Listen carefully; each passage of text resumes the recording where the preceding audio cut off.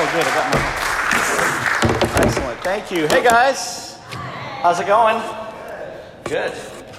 All right. I am really, really honored just to be asked to be with you guys tonight. And I'm really excited to see people that I know. I know you people. I know the Burns people. I love them. They're really great.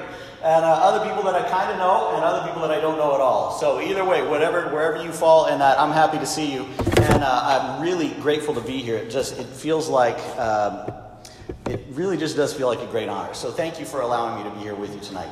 So now this whole second row here is empty, and much of the first row also, and the second row over here. Is that, do you feel like that, are you trying to tell me something with that? Are you scared?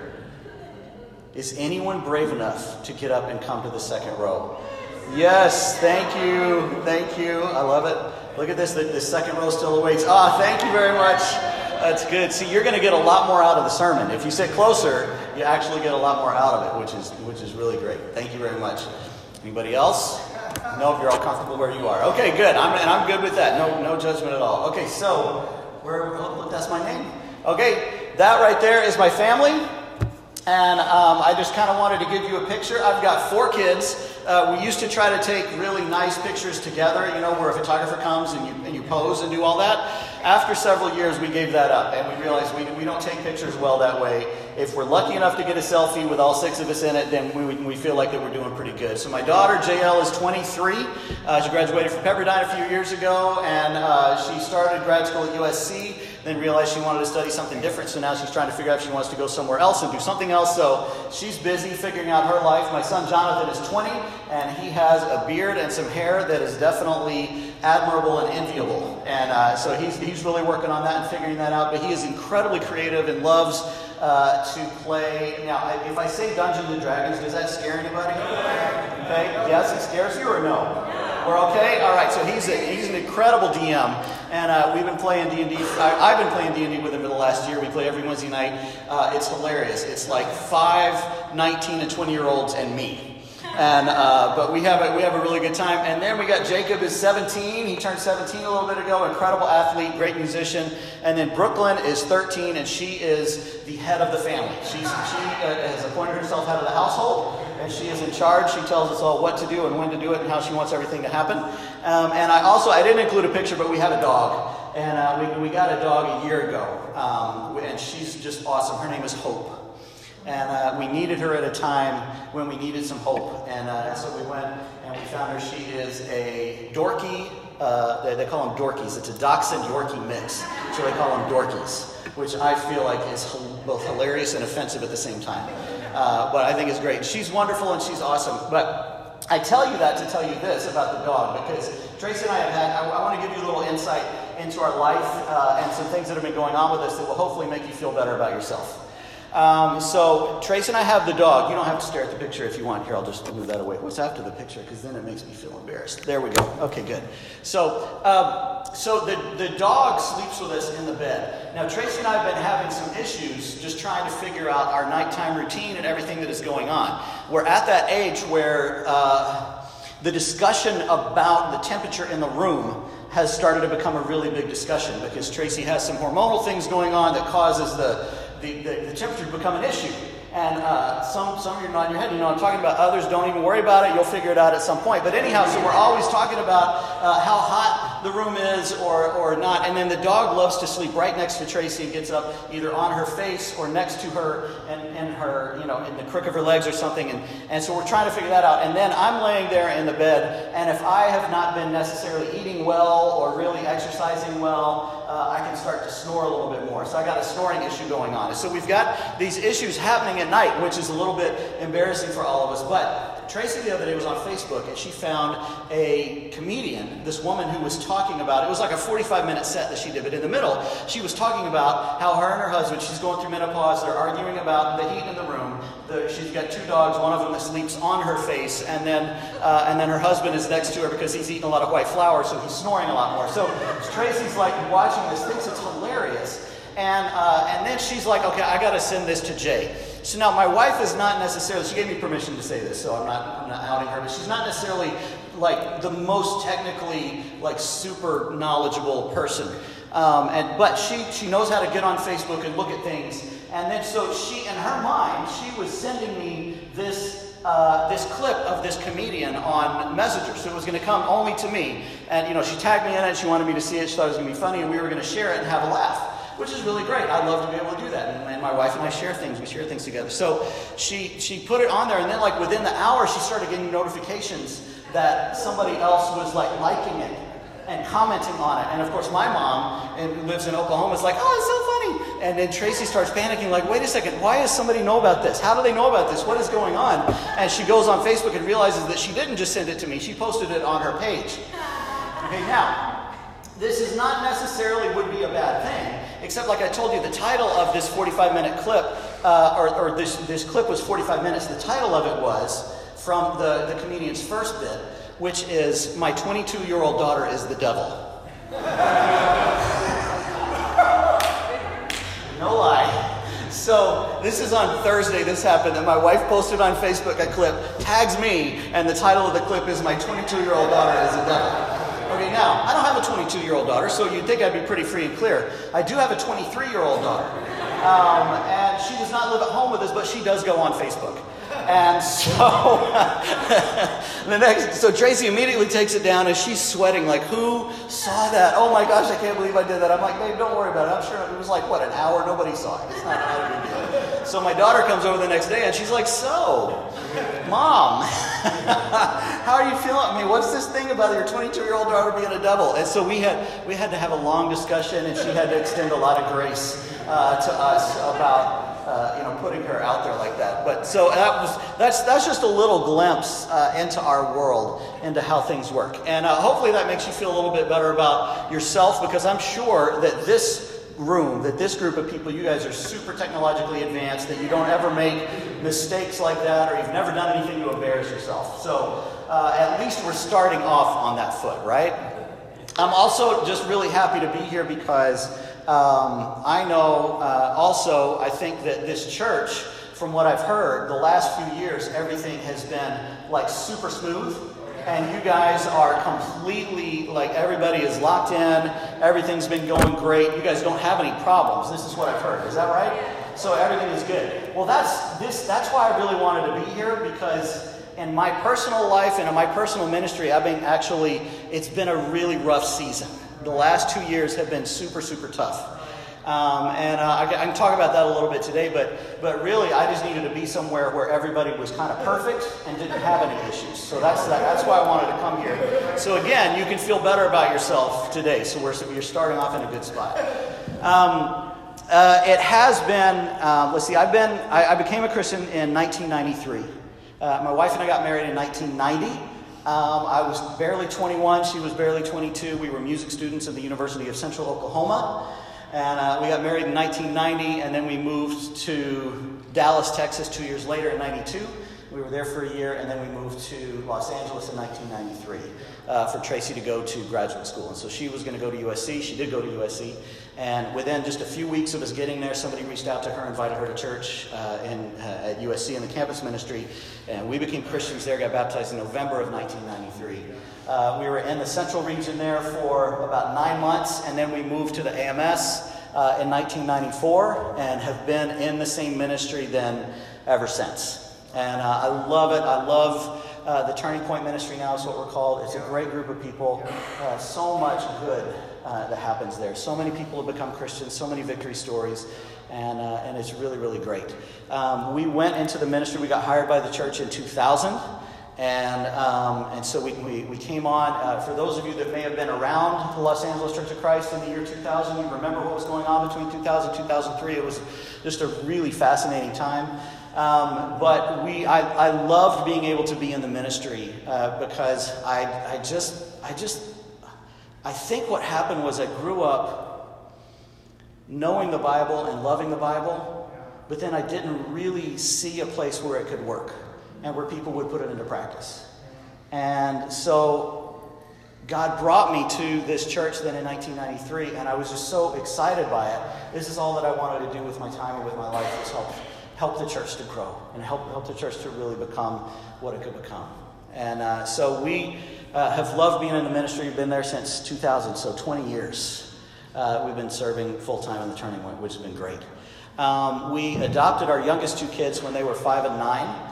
And their biological siblings came from Orange County. This is where they grew up. They came into our family at 5 and 9, and they're really amazing, and they're really great. And but obviously, trying to blend a family when you already have a system happening. You know, my older kids were 13 and 15 at the time, and then adding a 9-year-old and a 5-year-old, it created a lot of stress and chaos within our family. So the last 8 years have been just a little bit intense, you know, as we've been trying to adjust to that and figure out how do you do that, and how do you make your family bigger and have everything work. And we've had some great victories. We've done some really stupid things. We've made some bad decisions. We've made some really good decisions. We've had some great times. We've had some really hard times. The last couple of years, I feel like that God brought us to a point to where He was like, you've had a good run where everything has been good and kind of comfortable, and you've been busy. And now it's time to stop, because I need to help pull some things out of your heart that are really deep, and that if you don't deal with, could really shipwreck you and shipwreck your faith and shipwreck your family. And so I don't know what terminology that you want to use, but the closest thing I would say is I think I got close to just being burnt out on just trying to do life and everything else. And so about a year and a half ago, kind of hit the wall with a lot of different things. And so God has been taking us. He's so good, because He's been taking us through this time of just relearning who He is, learning how to follow Him more, learning how to be with Him in the desert, learning how to hear His voice, learning how to not judge myself based on what I do, but just based on His love for me. And it's been a really great experience. But even part of that, going through that, I think getting to that point of burnout was some relational challenges. And I came up against some relational challenges with people that I thought, you got your people this is your ride or die people, like everything's going to be good forever. And this is who I thought I was with certain people. And then there was a lot of relational strain and some damage that I did to those relationships. And so it's been God. I feel like God was like, okay, you need to stop worrying about your job. I'm going to take away the comfort of some of your closest relationships, because I need your attention. I just want you, and you're too busy to focus on me. I just want you, and I want your heart. And that is a very scary place to be. I was mad about it. Some days I still am. I'm scared. Like, okay, well, what do you do with that? What happens if because there's certain parts of me that wants to always look like everything is going great. What happens if I look like it's not going great? What are people going to think? And so I've been kind of on this journey to figure out, okay, well, who does God want me to be? And how do I do this? And I come across this podcast that has been really helping me. It's called Bema podcast. And so but in this podcast, he goes through a lot of the scriptures, and he talks about this idea of trusting the story. You have to trust the story. God has you in a story, and you have to learn to trust that story. When things get scary, you trust the story. In the Turning Point, our mission statement is helping people find their place in God's story. So one of the things that we talk about a lot is that too many times people can feel like that they are there to accomplish their life. It's like they're the hero in a movie. And then God is one of the supporting characters in that movie. And He's like the fairy godmother that is there to give them what they need exactly when they need it. Right. And that God is there to help us accomplish our dream. And that, we have a dream and we want to work towards it, and God is going to help us be able to do that. But God actually is the one who's writing the story. God is the chief character. And all of us just get the opportunity to be in His story. It's not our story, it's His story. And we need to find our place in his story. And God has this story going on. We need to come into that. Instead of expecting him to give us what we want, we need to go, God, what do you want? And help me to do that. So I've been really trying to figure this out and trying to kind of understand this. So I've been really going through this concept of I need to trust the story and I need to be able to do this. But one of the things that when you're trying to figure out, can you trust the story, you have to ask this question is, can you trust the storyteller? If you're going to trust the story, you have to be able to trust the person who is telling the story, right? So then that brings us to, okay, well then how do you feel about God? What are your questions about God? Do you have any doubts?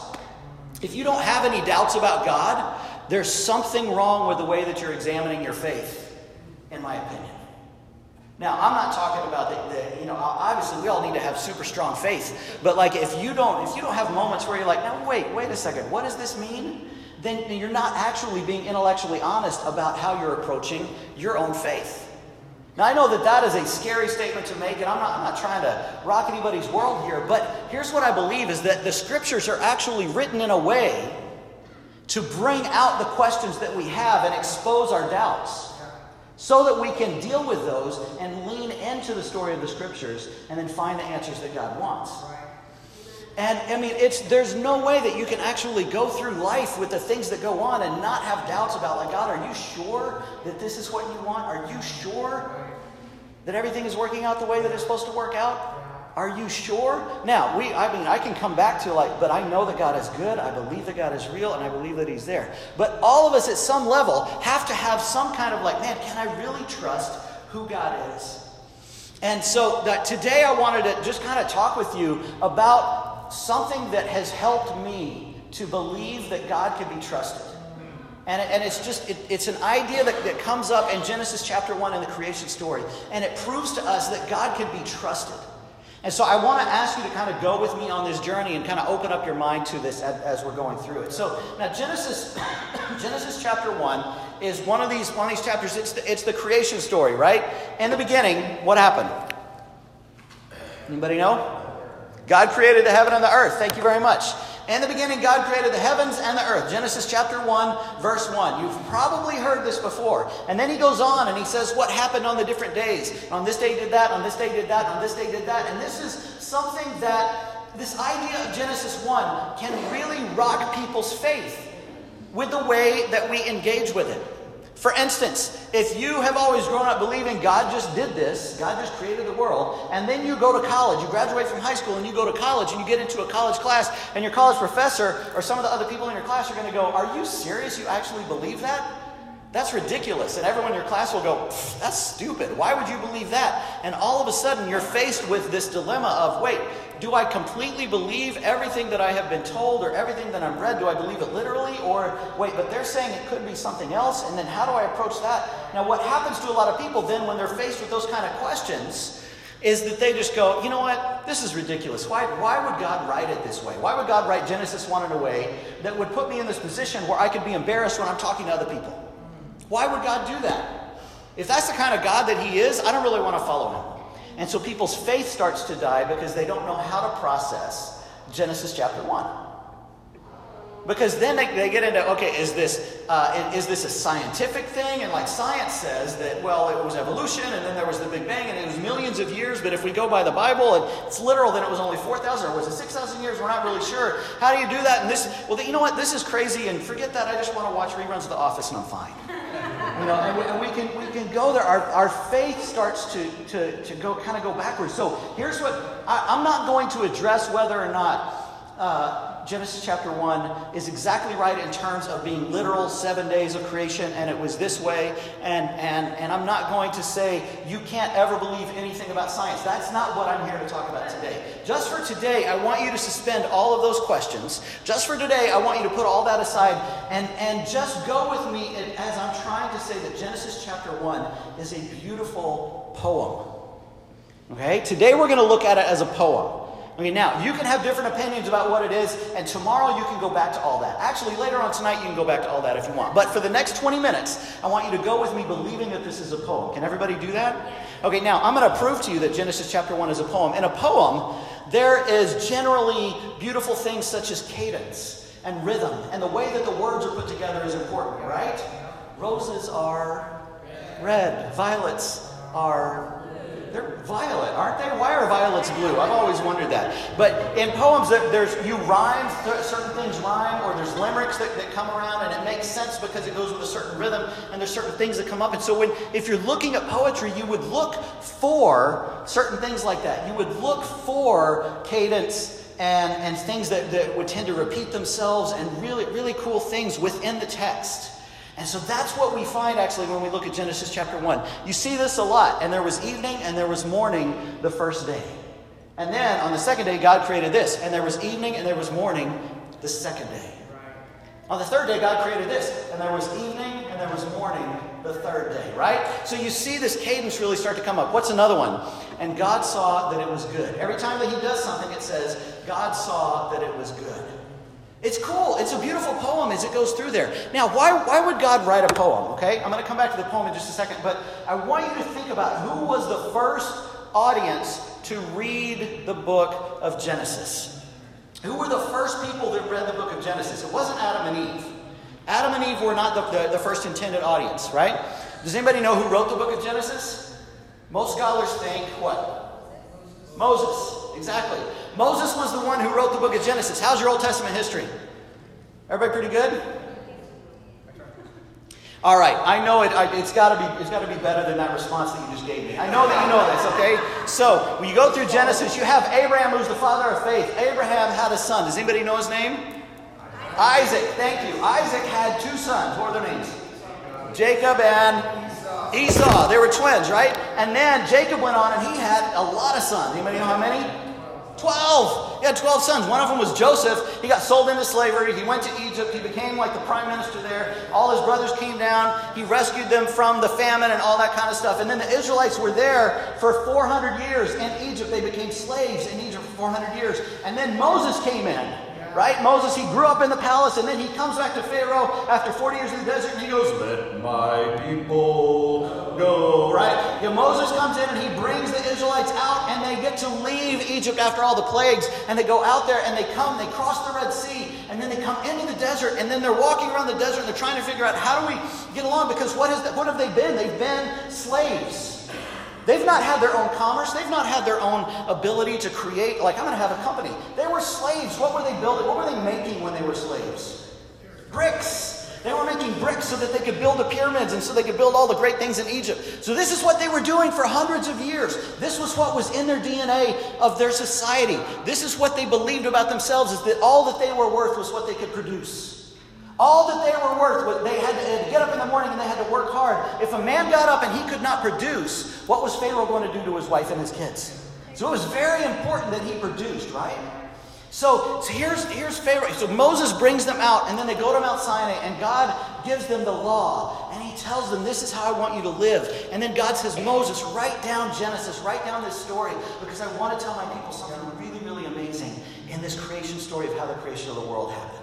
There were a lot of creation stories in a lot of the different civilizations around, and God said, I'm going to take all those creation stories, and I'm going to show you how it really happened, because through this creation story, I want them to know my heart.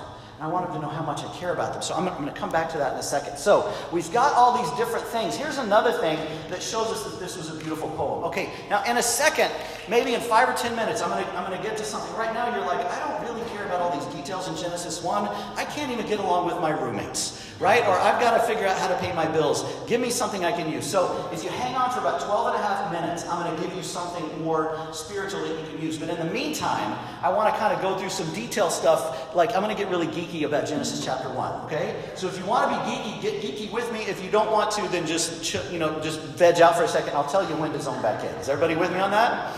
Okay, so Genesis chapter 1, day number 1 was the light and the darkness. Day number 2, God created the water and the sky. Day number 3, the land and the seas. Day number 4, the sun, moon, and the stars. Day number 5, the fish and the birds. 6, the animals and the humans. Now, here's what is really interesting, is that on days 1 through 3, God separates things. And days 4 through 6, he fills the things that he separated. So day number 1, he separated the light from the darkness.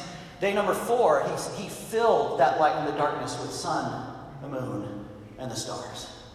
Day number 2, he separated the water and the sky. Day number 5, he filled the water and the sky with fish and birds. Day number 3, he separated the land and the seas. Day number 6, he filled it with animals and humans. Is that cool or what? I mean, seriously, you got to think about it. That is beautiful. All right, I know. Okay, all right, I'll prove something else to you then. All right, now, let's go to this. All through... Oh, man, I forgot my notes that I wanted to share with you are sitting at home on my desk. It's all right. I'll see what I can do by memory. There are patterns of 3 all throughout Genesis chapter 1, okay? There's all kinds of patterns of 3. First of all, the threefold nature of God is expressed in Genesis chapter 1. And then there are other things that are really cool that are patterns of 3, and it's really awesome. Then if you have patterns of 3, you also have patterns of 7. And all through it, there are patterns of 7. For instance, in Genesis verse 1, there are 7 words. In verse number 2, there's 14 words. In verse number 5, there are 35 words. There are 7 times that God says something, one of the really important things, and I'm just killing myself because it was in my other bag. I'm so sorry. And then there's 10 times, if there's patterns of 3 and there's patterns of 7, then you get to where there's patterns of 10. And God is, there's 10 times that God says, where it says make, the phrase make. And then there's 10 times where God says, and it was so. And so there's all these things that as you see this poem going on that are just so cool. And everything is amazing. Is anybody getting excited yet? Okay, all right. I only got 4 minutes left before you need to check back in. All right? So now, anybody know what this picture is from? National Treasure. National Treasure, very good. What was Nicolas Cage doing in National Treasure? Stealing a what? He was stealing the Declaration of Independence. He had to go in and steal the Declaration of Independence. It's very similar to the Constitution, Steve. Yes, yeah, it was good. You had the right idea, just not quite there. So he was going to steal the Declaration of Independence because why? Does anybody remember the story? Remember the plot of the movie? There was a key to a map on the back of the Declaration of Independence. If you look at it a certain way and stand on one leg and turn around 3 times, then this magic thing would appear on the back of the Declaration of Independence, and you would find that the way to get to where the treasure was. There was a treasure on the map. There was a treasure map on the Declaration of Independence that led you to the treasure. In the same way, God puts hidden treasures, hidden maps, all throughout the Scriptures, especially all throughout the Old Testament and throughout the book of Genesis. And right here in Genesis chapter 1, there is a really amazing treasure map. Now, in this thing, this was hidden so that people could not find the treasure. But God's treasure map is there in order that we will find the treasure. God doesn't want to keep it hidden from us. He did it this way so that as we're reading it and as we're looking into it, it reveals how awesome and how wonderful and how beautiful God is. These treasures are not hidden so that we don't find them. They're hidden so that we do find them and then find something out great about God, which is really cool. Chiasm. Anybody heard this word before? I had never really heard this word before, but chiasm is a really cool word. It's fun to say. But here's the point of a chiasm. If you want to look at a chiasm, it's basically like there are bookends on either side of something, and then as you move towards the center, you find the treasure in the middle. And this is a literary device that is used in a lot of ancient Hebrew, and so it's all over the Old Testament. That there are these that have you ever been reading the Old Testament and there's like strange repetition? And like when Noah comes out of the ark and it says, and Noah made a covenant with the Lord and he was never going to destroy the earth, and because God made a covenant with Noah. And so then he wasn't going to destroy the earth because God made a covenant. And then they were going to make a covenant so that they wouldn't have to destroy the earth. Like strange repetition. You're like, why does it do that? And anytime that's happening, that is a chiasm that is pointing you to something really cool that's in the middle that God wants you to see. So in Genesis chapter 1, there's this really cool chiasm I'm going to show you. So we're back to this. Everybody with me on this? So now, this one is where it goes, it's A, B, C, and then it repeats itself, A, B, C. The idea repeats itself. And I promise you this is going to blow your mind in a second, okay? So this is the one I told you about a while ago where the light and the darkness corresponds with the sun, moon, and the stars. Day 1 corresponds to 4, 2 to 5, 3 to 6, which is A, B, C, and A, B, C. So in terms of the content of this poem, this is a chiasm that goes A, B, C, A, B, C. Now God, because he's just awesome and did not want to be outdone, also created a chiasm about the size of the paragraphs that he was writing. And in this chiasm, it goes A, B, C, C, B, A. So paragraph A about the light and the darkness is a little baby paragraph. It's a small one. If you look at it in the NIV, it's kind of a smaller one. The second one, paragraph 2, is a little bit bigger. It's like a mommy paragraph. Paragraph 3 is like a big one. It's daddy paragraph. It goes on. And then paragraph 4 is also a big one. And then paragraph 5 comes down a little bit smaller. Paragraph 6 would have been a normal baby chiasm, except that's he created man. And so then he goes on about man. But in this one, it goes ABC, CBA. So it's either ABC, ABC, or ABC, CBA. Now, does this matter for you in your life when you're trying to figure out if you can forgive the person that cut you off at the red light? Yes, it does, because this teaches you about the character and the nature of God. So just hang with me here. If you're starting to get bored, just hang in there with me a little bit longer, okay?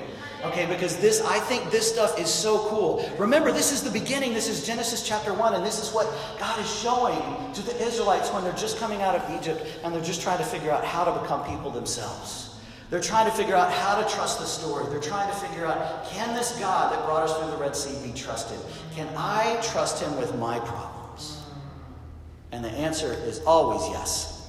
So now, at the beginning of Genesis chapter 1, it says at the beginning, God created the heaven and the earth was formless and void, so it started with nothing. At the beginning of this poem, it started with nothing, like a rest. Now, at the end of this poem, what happens in day 7? God creates the Sabbath, and he rested from all of his labor at the end of the poem. So the beginning of the poem is rest, the end of the poem is rest. That signals a chiasm, because you see these two things, these bookends on either side. Now, if you take the rest at the beginning and the rest at the end, and you start counting words in the Hebrew backwards towards the center, you end up with one word in the center of this poem. You know what it is? Yes, you do. Moad. I knew it. You guessed it, didn't you? All of you guessed that. You knew that word. Everybody say Moad. Moad, right? Okay, now Moad is a Hebrew word, and this, here, I'll actually show you where it is in the English. So in Genesis chapter 1, verse 14, God said, "Let there be lights in the expanse of the heavens to separate the day from the night, and let them be for signs and for seasons," or for Moad, and for days and years. So right here in the ESV, it's translated as seasons. And the NIV is translated as sacred times. But this is one of the 4 words, Moad is one of the 4 words that we tend to translate as Sabbath. So whenever you see the word Sabbath, it very well could come from Moad. So Moad talks about either the seasons, but the whole point of it is a rest. It is a Sabbath. And so God created the moon and the stars and everything else so that it would help us understand when it is time to rest. So at the beginning, God is in rest. And then he creates this stuff, and at the end, God is in rest. And then right there in the middle of this chiasm, what he wants his people to understand is that rest is what he wants for them. Now, why is this important for the Israelites who just came out of Egypt, who believed that their value was only based on their production? He wanted them to know that it wasn't about what they could produce. That he didn't love them because of what they could do. That he wanted to have this relationship with them. He wanted them to rest. The most important thing that they could do was rest. Do you remember when it said, "And there was evening and there was morning the first day"? Why did God say evening and morning? We don't say that, do we? When does our day start? When your alarm goes off. It starts in the morning, right? You get up, you got your to-do list, you crank through your to-do list, and then you get done at the end of the day, and then you what? You rest. But God was saying, no, I want you to rest first. This is how your day starts. You rest. Your day starts with me. Your day starts with your value in me. Not because of what you produce, but because of who I am and who I have made you to be.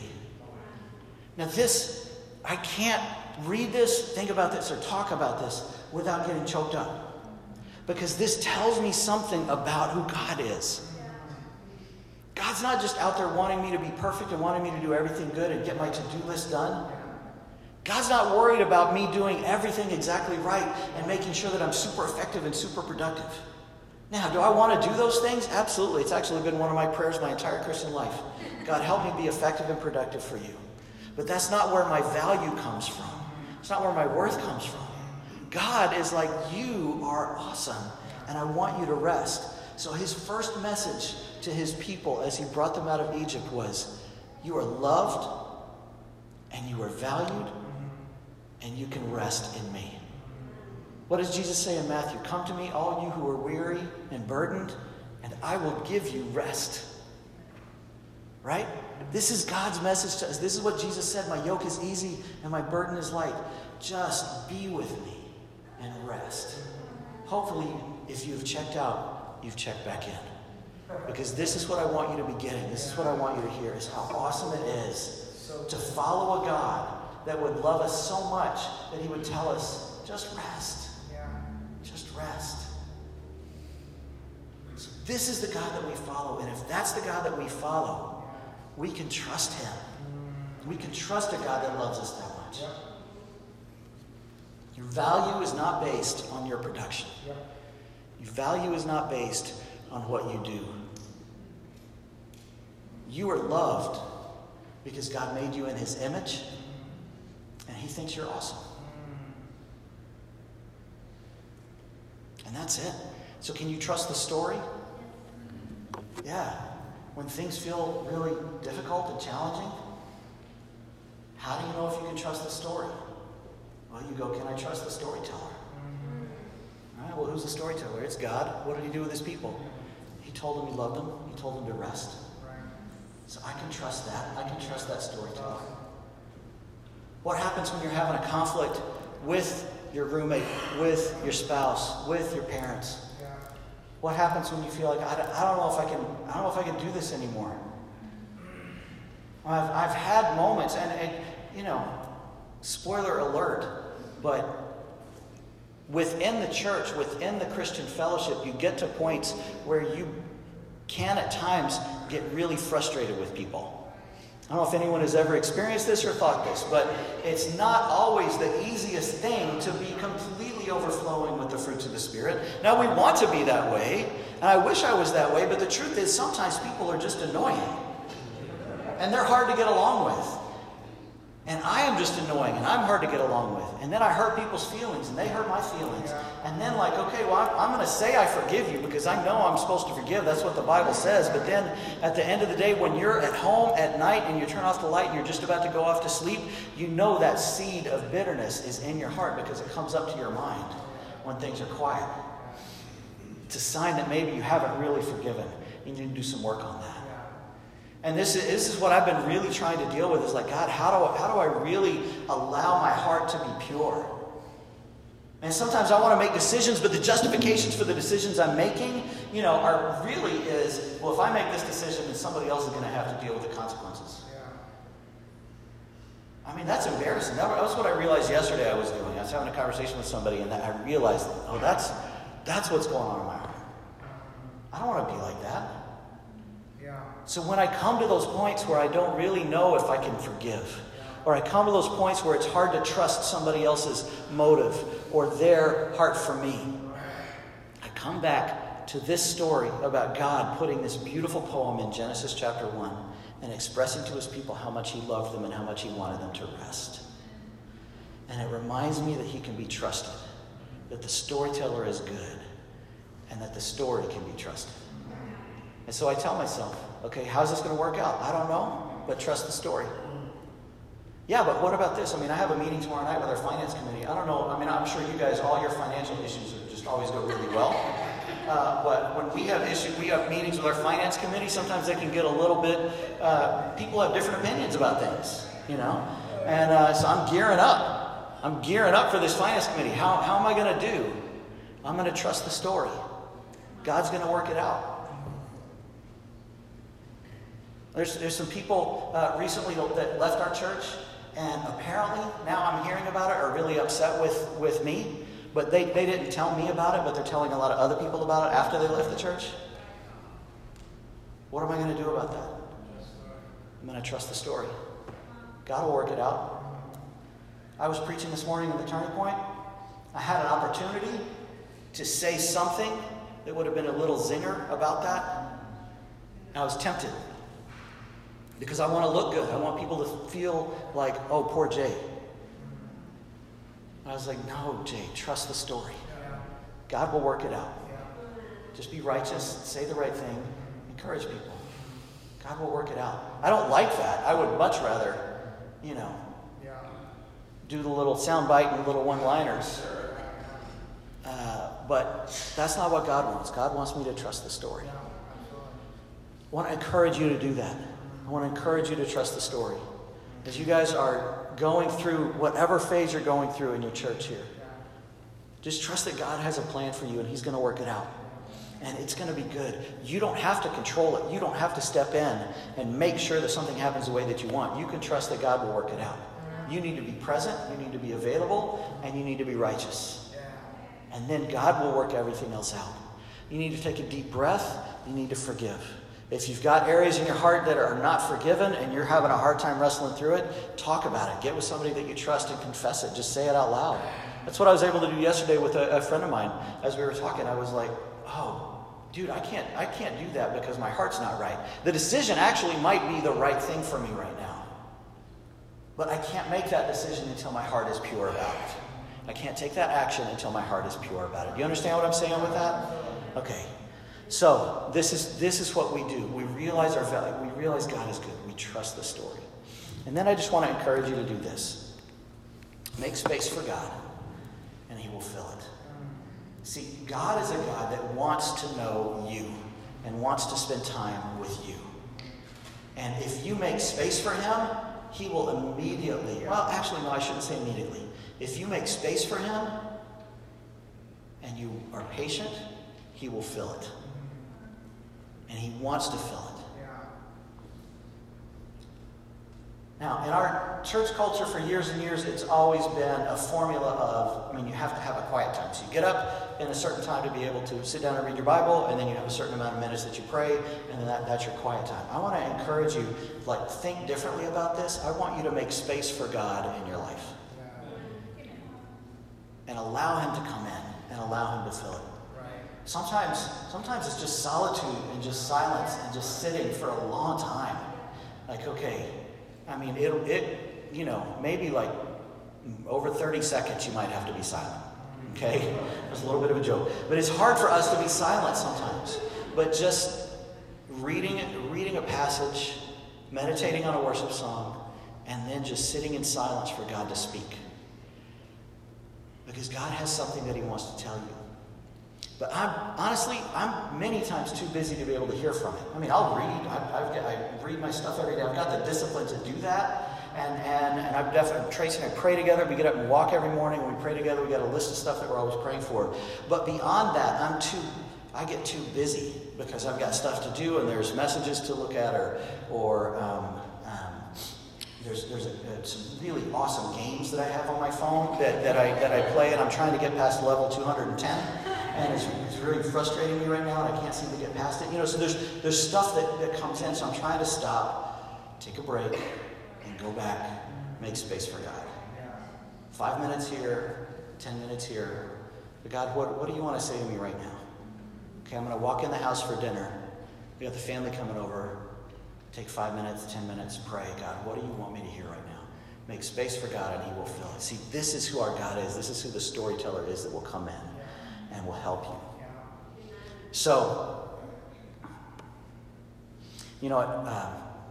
it's so funny. I'm used to, at the turning point, we preach, and then we go into communion. And so I'm very used to that. So I'm gonna, but we already did communion. We took communion, right? Okay, I gotta trust the story. Okay, so in that case, but now what's the appropriate way? So am I supposed to get really loud and then scream "To God be the glory" and then walk off? Is that how I finish it? Is that how I'm supposed to finish it? Mic drop and then I can leave. All right.